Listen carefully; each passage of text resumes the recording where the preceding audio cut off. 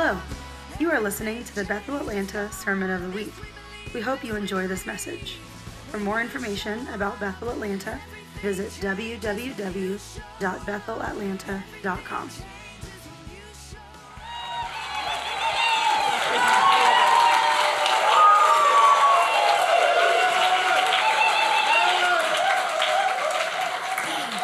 Wow! I love you guys back 10 million times. Can you guys open your Bibles to Ezekiel 37? You guys, this is one of my most favorite passages. And I fell in love with this passage when I was about 17.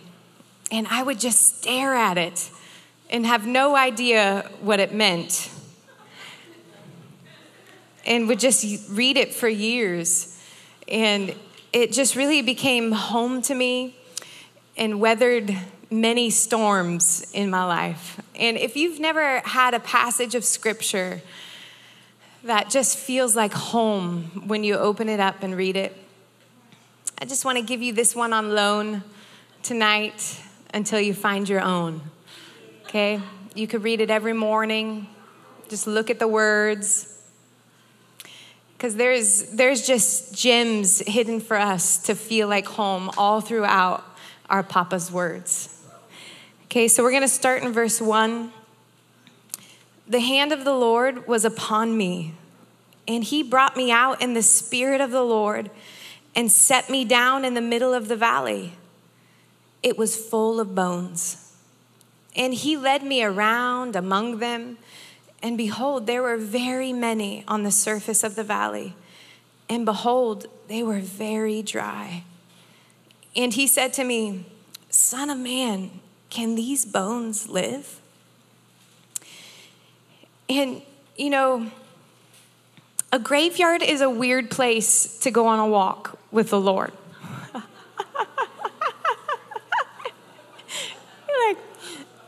Can we go to a field of wildflowers? You know, if you take the Encounters elective with April this year, you're gonna go find your secret garden with the Lord. You know, where can we go sip a cup of coffee? But you know, that same Jesus takes us by the hand and leads us into valleys of very dry bones. And if we don't know his nature and his goodness, it can feel mean when he sets us down in the middle of a graveyard. Because those bones were all piled up on each other as dry could be, because a war was lost. They didn't just bury happy people there. They died giving their blood, sweat, and tears to a battle they didn't win. And in each of our lives, there's battles we haven't won. There are dry bones of wars we have navigated, and they were left in the valley very dry. And if we try to study the graveyard to get our theology about God's goodness, we will come up deceived every time. You don't look at the whole of your story and investigate and take notes to define the nature of God. You are a believer. You are a believing believer. Your circumstance doesn't give you feedback about who your God is. Your graveyards don't give you feedback about who your God is. Your friends' stories don't give you feedback about the nature of your God. He is God, and he decides who he is. And we live inside his goodness. Our starting place is the hand of a good God upon our life. And from there, we move towards all of our circumstance. From there, we move towards our story. And it's his goodness that defines our graveyard, not the other way around. Were you guys at school the other night when Laura opened worship and she said the Lord told her about her daughter, I'm not concerned about her life being hard, I'm concerned about it being good. And he takes us by the hand and starts to lead us into graveyards because he's not concerned about your life being hard, he's concerned about it being good. And it can sound cruel when God looks at you in the presence of so much defeat, piles and piles of painful defeat, and says, can these bones live? Because Dan touched on this the other night. Your heart will take you places your mind can never go.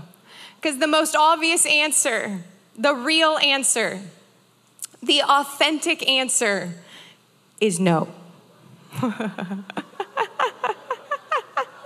They are so dead. You can't call out a person.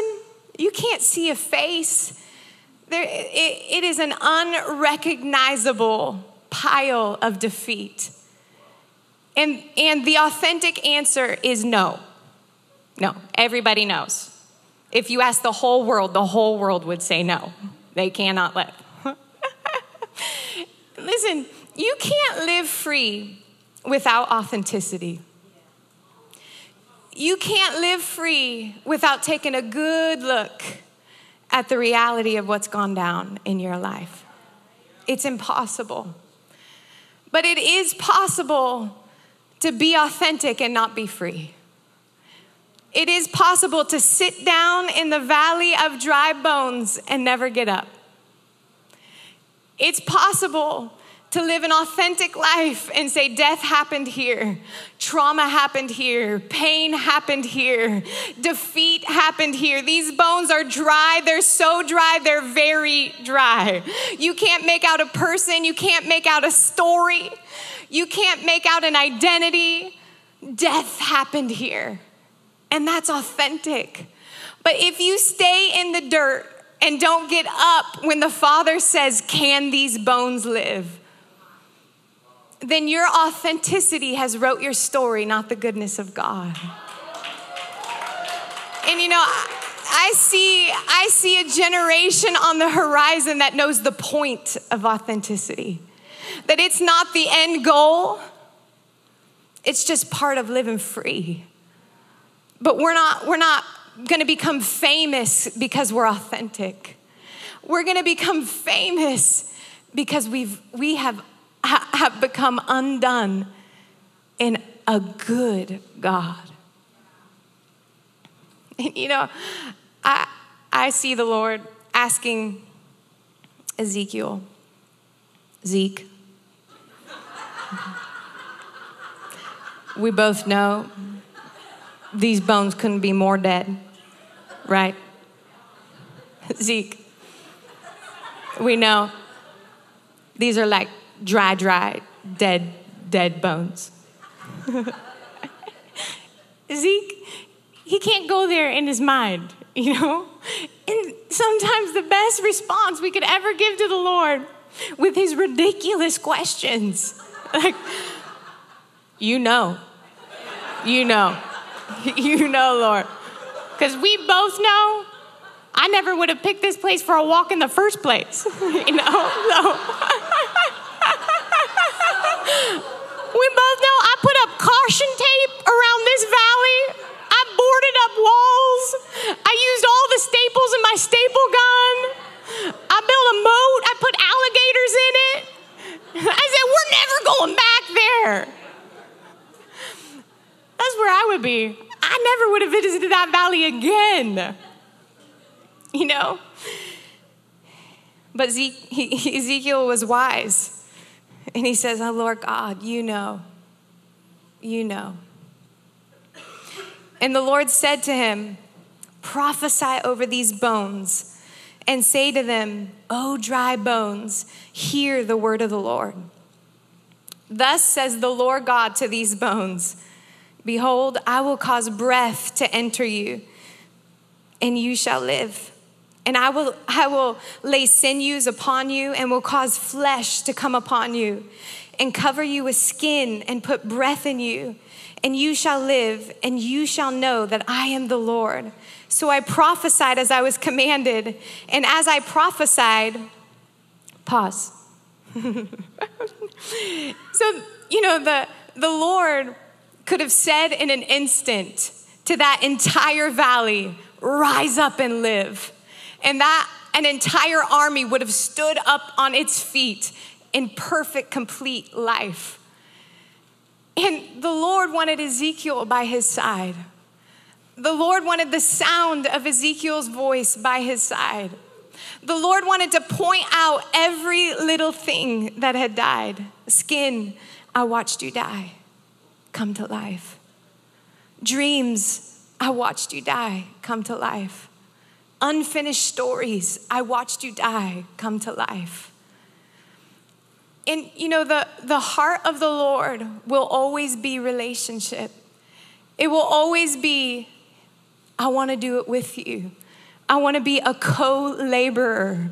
I want to walk arm in arm. I want the sound of your voice by my side. I want to walk naked and unashamed in the cool of the day. And when we get into a mentality that says, why doesn't he just do it for me? It's because he wants to do it with you. And, I'll never forget one of the most marking moments in my life when the Lord grabbed me by the hand and led me through a valley of dry bones. And it was my first year in the director role here about 6 years ago.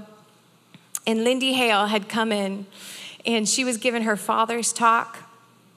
And my life was literally forever changed by a talk that Lindy Hale gave. Still getting wrecked every time Lindy Hale gives a talk. And, I was laid out on the carpet in a pile of snot. And like one of those cries where you're like gasping for air, and you've just let your mind go with what used to be on that carpet because you're just inhaling it all, This is the work of the gospel in my life. And the Lord is just I'm just laying there sobbing. And the Lord is just walking me through dry bones. And I was little. You could picture little Jen, cheery, awkward hair. And I had this uncle that I loved. He was this big Indian man, and he wore oxygen in his nose, and he had a ton of tattoos. And he was just my favorite place to be. I spent the night at his house most Friday nights, and we would have strawberry waffles for breakfast, and I would pretend to remove his skunk tattoo off his arm, and he kept my picture right by his chair. And I just felt safest and most seen in my little life upon his lap. And all my happiness, those places of love where you just feel like, this is what it feels like to be the apple of someone's eye. And one night I was sexually abused there in my uncle's house by someone else. And one of the most safest, happiest places in my world became one of the most deepest places of pain in the whole of my story. And I shut down all of the thoughts. A traumatic response to trauma in your brain is to forget the memories completely. And I forgot all the memories of the trauma until I had become a teenager. And I unconsciously just cut my uncle completely out of my life. And, through the years, he would ask, where's Jen? What's going on? And I hadn't even began to process the trauma. It wasn't even an option in my mind to have a conversation, And in my adult life, I heard the news that he took his life. And the guilt and shame of never telling my story, the guilt and shame of him never knowing why I just disappeared. And it came to steal, kill, and destroy the joy of being loved, the joy of receiving love. And it took me on a journey of receiving love being one of the most painful experiences in my life. And, you know, the years went on, and I got a ton of healing for just the after effects of abuse. But what I had never considered was what was lost in my relationship with my uncle. And in my mind, when I heard he had passed away, the place of peace I could find was, I'll just leave it to be restored when I get to heaven. You know, it's just, this is a battle that was lost, and eternity is the greatest revenge. And on this night, when I was laying in the carpet, Jesus was reminding me, I saw that die. I watched a little girl who felt safe to be the apple of someone's eye. I watched it die. I watched your innocent sense of safety die. I watched so many things get buried in a graveyard that day, and I want you to know it's still on my mind. And when it's gone and you've put up all the caution tape and built the moat, it's still on the mind of Jesus. And, you know, he tells me often, I've memorized your pain. Will you memorize mine? And sometimes I love to just go to that place in the garden. You know, theologians say the body of Jesus was crucified on the cross, but the soul of Jesus was crucified in the garden. And he knelt down in so much agony because he was carrying the pain of the whole wide world. And it wasn't a broad experience. Isaiah says he became intimately acquainted with your sorrow. He actually put your grief on his back and felt the weight, the one human being in all of history that will ever know what your loss felt like, that will ever know what your trauma felt like. He's the only high priest who can sympathize because he felt it. He carried it. And sometimes I love to lay down in that garden, and I love to look up as he's just kneeling down, dropping sweats of real blood, the blood that would save all of mankind. How much healing is in one drop of the blood of Jesus. And I memorize the agony on his face. And I put my head under his head, and I just wait for one drop to come and give me my shape. And I say, Jesus, don't let my pain define me. Let your pain define me. And you know, the Bible says he inscribed you on the palm of his hand. And we know because Thomas asked, he said, let me see your hand. And he said, look at these holes. That he unashamedly is carrying in the palm of his hand your redemption. He is unashamedly inscribed the price that he paid to rewrite your story. And for all of eternity, Jesus didn't say, cover up your scars, cover up your wounds, hide it, put it away. For all of eternity, it's inscribed in the palm of his hand. You know, Hebrews said, this is why he did it. Because of his great love for you. Because he knew that you would be his own. He endured the agony of the cross and conquered its humiliation. There was zero humiliation. That conquered humiliation means that he didn't even think a shameful thought. He spread wide his arms in the most shameful moment of all of humanity and said, you are worth it. You are worth it. And so when I am laying there in that garden, memorizing his pain, I can see joy in the agony, because it was for the joy set before him that he endured the cross. There was joy in his heart in the most excruciating moment of his human experience, because he was motivated by love for you. He memorized the price he would have to pay to convince you you're not your trauma. You're not your pain. You're not the lowest places in your soul. And I visit regularly, because if we're not more overwhelmed by what Jesus endured, we'll be easily overwhelmed by what we've endured. And your story is not about the depths of your abuse. Your story is not what the devil came to steal, kill, and destroy. Your story is about a king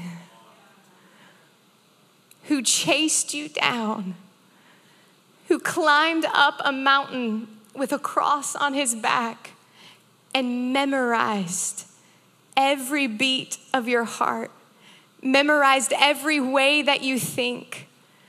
He studied all of your pain and took it as his own. And you know, Ezekiel's here in the graveyard, and he's prophesying with the Lord. He's speaking to everything that died and is saying, come back to life. Come back to life. And he hears the bones start to shake. He hears a rattling. In the, it says there was a sound, and behold, a rattling, and the bones came together, bone to its bone. And I looked, and behold, there were sinews on them, and flesh had come upon them, and skin had covered them, but there was no breath in them. Then he said to me, prophesy to the breath, prophesy, son of man, and say to the breath, thus says the Lord God, come from the four winds, O breath, and breathe on these slain, that they may live. So I prophesied as he commanded me, and the breath came into them, and they lived and stood on their feet, an exceedingly great army. And if you are not standing on your feet in a victory, the story of Jesus isn't over. And if it's taking way longer than you thought it should take, you got to hear the invitation. Can these bones live? Can we talk about it together? Can we take our time going for a walk? Can we remember together? Can we look at what has died? Can we talk about it? And, he loves you too much to make it happen in one moment. He's the author and perfecter of your faith. He's writing a story that's beyond your sweetest imagination. And when we take a posture of yieldedness that says, God, you know, and we refuse to sacrifice, like Blake talked about, our belief in his nature on the altar of understanding, we're living the gospel. And a few weeks after I had that encounter on the carpet, I remember laying there thinking for a second. I didn't know what else was happening in the room. I was just drowning in snot. And I had this thought,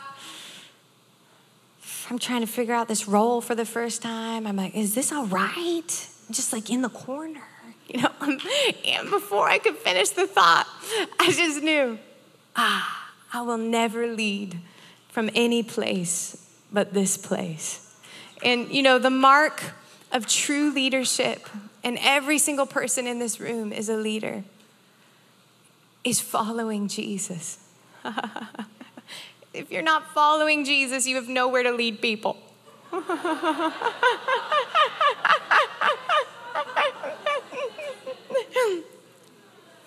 True leadership is I have unreservedly given my life to be a follower of Jesus.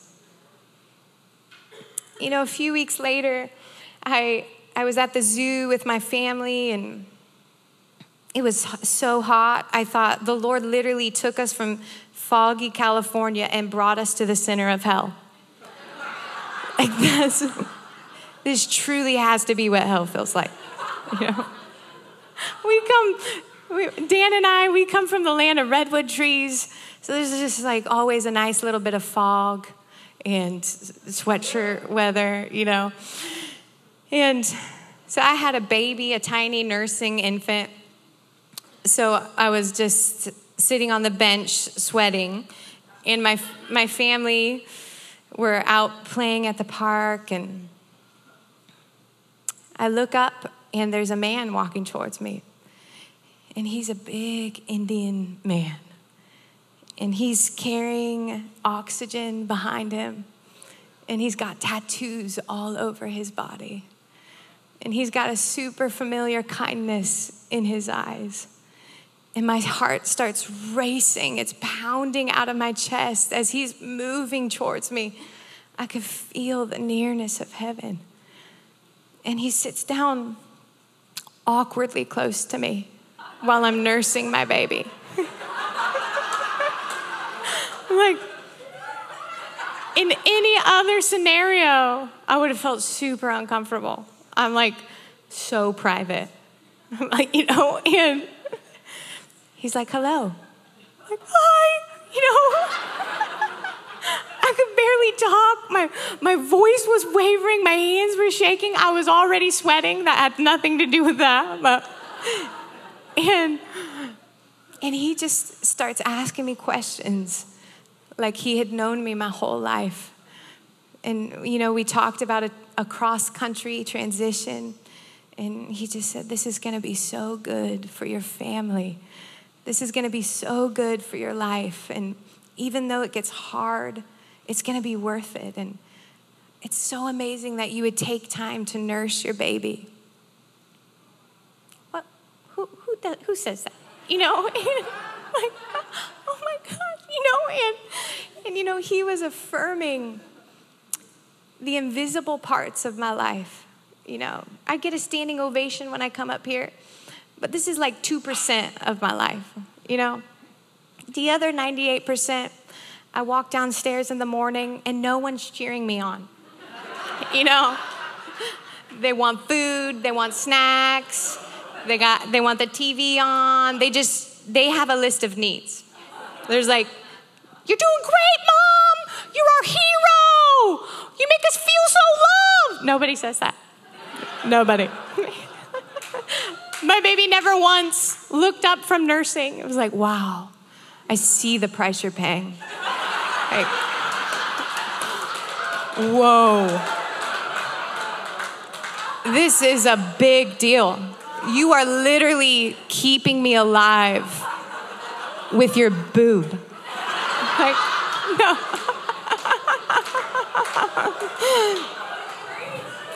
I nursed 4 babies, 4 years out of my life. They had plenty of opportunity. Nobody jumped on that opportunity.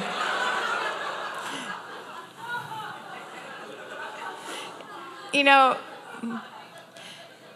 he was affirming me. What makes me me? Not my gifts, not my talents, not the assignments on my life. He was affirming the little girl who felt shame and guilt surrounding my memory of one of my most treasured earthly relationships. And my family came out, and I introduced him to each of my girls. I introduced him to my husband. And he looked like I was the prize of his life. And we're getting ready to walk away. And he looks me straight in the eyes. And he says, I'm so proud of you. And years of guilt instantly fell off my life. Years of shame instantly fell off my life. And I heard a rattle. I heard a noise in the graveyard. And I could see bones coming back together with bones. And I could start to make out a person under that pile of defeat. And I could hear a sound of pride coming from my uncle in heaven, where I couldn't even imagine him looking at my life, where suddenly I was connecting to a cloud of witnesses that's happier than I thought. And you know, the enemy wants us to believe you're just not getting it. You know, you're so far behind. You're so far behind. Look at this race you're running. I mean, you might as well just step to the side. You're never going to make it. Look at all those people that are so far ahead of you. You've been running for years. Look at how exhausted you look. You look so tired. Just tap out. Nobody will notice if you step to the side. Nobody will notice if you give up this fight. You're just invisible. You don't matter. Your story doesn't matter. Your life doesn't matter. Are you really going to think about that trauma again? You really want to bring that up one more time? Really? You're not over that yet?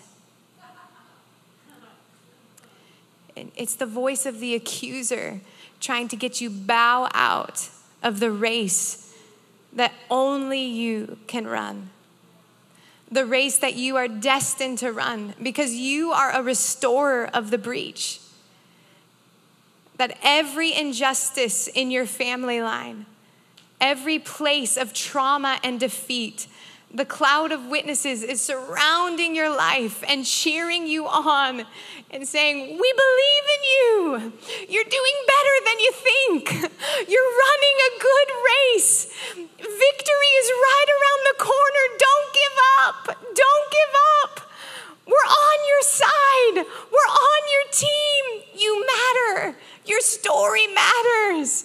Your Redeemer lives. And you know, heaven is entirely convinced of the significance of the race that you're winning. You are winning. And all of hell wants you to believe you're losing.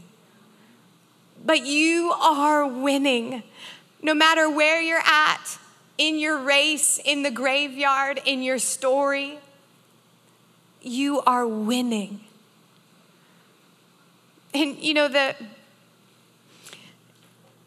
Lord says to Ezekiel, then he said to me, Son of man, these bones are the whole house of Israel.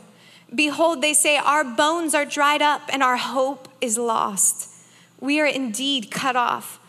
Therefore prophesy and say to them, thus says the Lord God, behold, I will open your graves and raise you from your graves, O my people. And I will bring you into the land of Israel, and you shall know that I am the Lord when I open your graves and raise you from your graves, O my people. And I will put my spirit within you, and you shall live. And I will place you in your own land. Then you shall know that I am the Lord. I have spoken, and I will do it, declares the Lord. And this whole passage, the Lord is whispering in Ezekiel's ear about what's to come. There's coming a champion. There's coming a hero. And he's going to call his people up out of their graves. And they will live as an army of hope. They will live in resurrected life. And Jesus steps onto the scene. And he calls dead things back to life around every corner. And, you know, we see him in John 11. His friend had died. You remember Lazarus? And his sister says to him, you know, Jesus is saying he will live again. And she says, I know he'll live again in the next life. You know, I know on resurrection day, he will rise from the dead. And Jesus said, no, I am the resurrection and the life. He will live now. And you know, one of the greatest traps of the enemy is to get you to put off your inheritance until you get to heaven. But the very thing Jesus came to do was to say, I am your inheritance. I am heaven. Look, heaven's at hand. I am heaven. Heaven as close as your hand, because I am here. The King is here. I am resurrection and I am life. And the only reason he walks us through graveyards is because he's the person of resurrection. He's the person of life. He's the one that came to put breath back inside of you. The promise was, my spirit will live within you. The same spirit that raised Jesus from the dead, the one that caused life to come into his being in the darkest night of human history. Jesus was dead. Like graveyard dead. He wasn't kind of dead. All hope was lost. All hope was lost. And the greatest thing that can happen in your life is for you to get to the point where you realize, I'm dead. All hope is lost. Because it was in the darkest night of human history that Jesus had his finest hour. And in the darkest night of your soul, in the darkest night of your story, in the places in your story where it is just piles of defeat, where all hope is lost, you have your finest hour. Because we realize I needed a Savior. I needed a God of the impossible. And you know, Wendy Backlund says, the nature of hope depends on the God of the impossible. Hope doesn't make sense unless there's a God of the impossible. And if your hope doesn't require impossibility bowing before the person of Jesus, you're not living off of his hope. You're living off of your own. And until all your own hope is lost, you can't start living inside of his. The wrestle is not for you to go on a hope hunt. I went on a hope hunt for years of my life. Hope is not a personality type. Oh, some people are just born with happy demeanors. That's not hope. Hope, like Vanessa sang yesterday, is the person of Jesus. I haven't lived off my own hope in a really long time. I lost it all. I was in hopeless, dark despair. I had no hope of my own. And in my darkest hour, the person of hope called into the tomb like, Lazarus, rise up. He still had, burial clothes. He was still wrapped in linens and started walking around like a dead man. Whoa, is this walking dead? What's happening? And Jesus said, unbind him. You might be feeling like you're out of the tomb, but I feel like a dead person walking around. And this weekend, Jesus has been saying, unbind her. Unbind him. Today is your day for resurrection and life. Your Redeemer lives. Your God is the one writing your story. The goodness of God is writing your story. The love of God is writing your story. The God of all hope is writing your story. And until you can run into your own graveyards, you'll never be able to run into the graveyard of this world. And Jesus said, in this life, you will have tribulation. There's going to be wars and rumors of wars. There's going to be so much scary stuff, it's hard to look at those passages. But he said, be of good cheer. I have overcome the world. And I love what Bill Johnson says. When Jesus is outlining what is to come, that I'm sending you out like sheep amongst wolves. Oh, this is the call of a revivalist. That you are going into the darkest places on the planet. That deep darkness is covering the earth today. And the call of the gospel isn't that that's your destiny. Your destiny is to sit in a graveyard and look around with a smile on your face. No, your destiny is to carry the assignment of Jesus, to walk the earth with the same spirit that raised Jesus from the dead, with the same resurrected hope that called dead people out of graves and said, I have hope for that. I have hope for that. This is not the end of the story.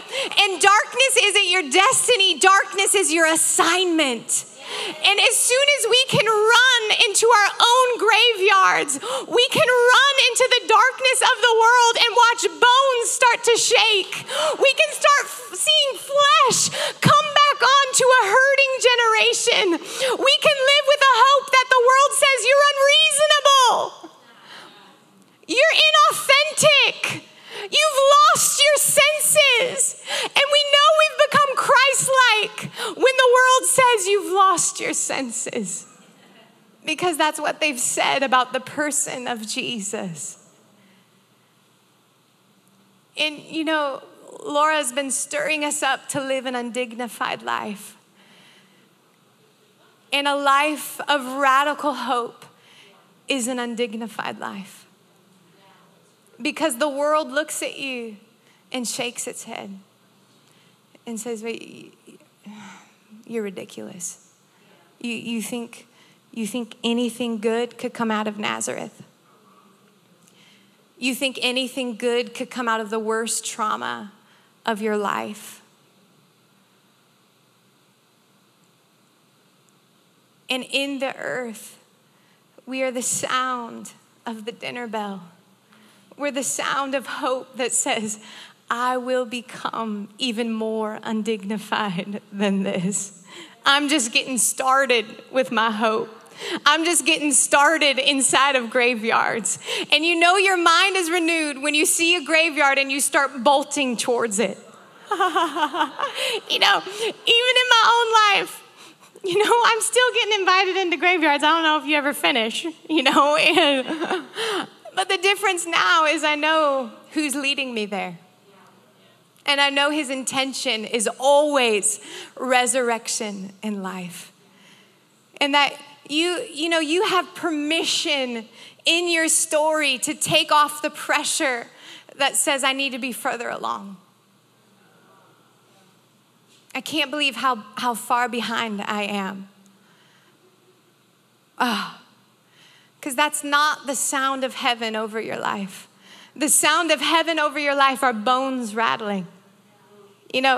Even still, I've been on this journey of learning to receive love for years of my life. And, Lindy keeps inviting us in to more and more of this journey. And when you allow the grief you feel inside the graveyards of your own story to whittle all the way down to the bottom crevice of your soul. When you allow grief and sorrow to do its job, it's actually hewing out a crevice in your soul that will be filled up with a joy and a hope that you never knew was possible. And if you only let the grief get to a surface level before you put up the caution tape and you build the moat and you put the alligator in it, then you will have a surface level hope. You will have a surface level joy. But when you can step into the process and say, I know he wants my voice by his side. I know he wants me to see every little thing that died because he wants me to echo what he's saying over my life. You will live again. You will feel love again. You will feel safe again. You will feel resurrection and life pumping through every cell, every fiber of your body. And even recently, I felt another level of learning to receive love just welling up in my heart. And there's no shame in being in the middle of a story, because your story will never end. So there is no race in the story that Jesus is writing over your life. You are eternal.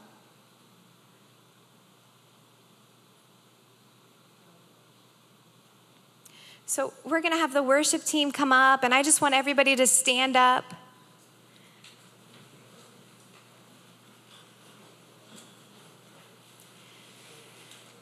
And, I loved what the worship team was singing earlier. Jesus is still enough. He's still enough. He's still enough. And, just even recently, I felt my heart getting stretched to a deeper place in receiving love that I just hadn't been yet. And, pain is your invitation into the graveyard. Pain is your invitation in to see the piles of defeat that the Lord is trying to invite you into. And it's a good day when you take him by the hand and you say, lead me there. I've been gathering endorsements for my book over the last couple months, and, heroes in my life have just sending in like the nicest things. And the normal response would feel like, I would think, like happiness. And as I read their words, I felt pain in my heart. I felt, man, I feel afraid to receive love at this level. And it was another level of Jesus whispering in my ear, can these bones live? Can these bones live? Am I still good enough? Am I still good enough? He said, I want you to go sit in the middle of all those nice words. I want you to go sit there, and I just want you to look around and feel super uncomfortable and full of pain. It's always been easy for me to feel rejected for the sake of the gospel. When people are offended by my hope, I feel joy because I know what's coming for them. Because the hope on my life is not for me. The hope on my life is for you. The favor on my life is for you. And I always feel like I think more people need to not like me for me to really be living the gospel, Like all these things Jesus talks about. So whenever I feel that sense of rejection or abandonment or whatever, I just always feel this honor of, I'm alive for this one thing. People are not my rudder. People are not my compass. You are my rudder. You are my compass. But when it comes to receiving love, I get out caution tape real quick. I'm getting slower and slower as the years go on. But it's been a journey for me, learning to receive love. And where you cap out on your ability to receive love is where you cap out on having enough for nations. And all the trauma, all the pain, all the abuse, all the lies in your life, they all came on an attack of your love. It was violation after violation of perfect love to push you away from your home. You were destined to live inside of perfect love, of perfect hope. That when you think about your life without one day of trauma, when you think about your life, if you grew up in the Father's house without ever knowing rejection, how would you think? What would you feel? What would you see? What would you sense? And what if a Redeemer came What if a great restorer of the breach came and made a way for you to be born again?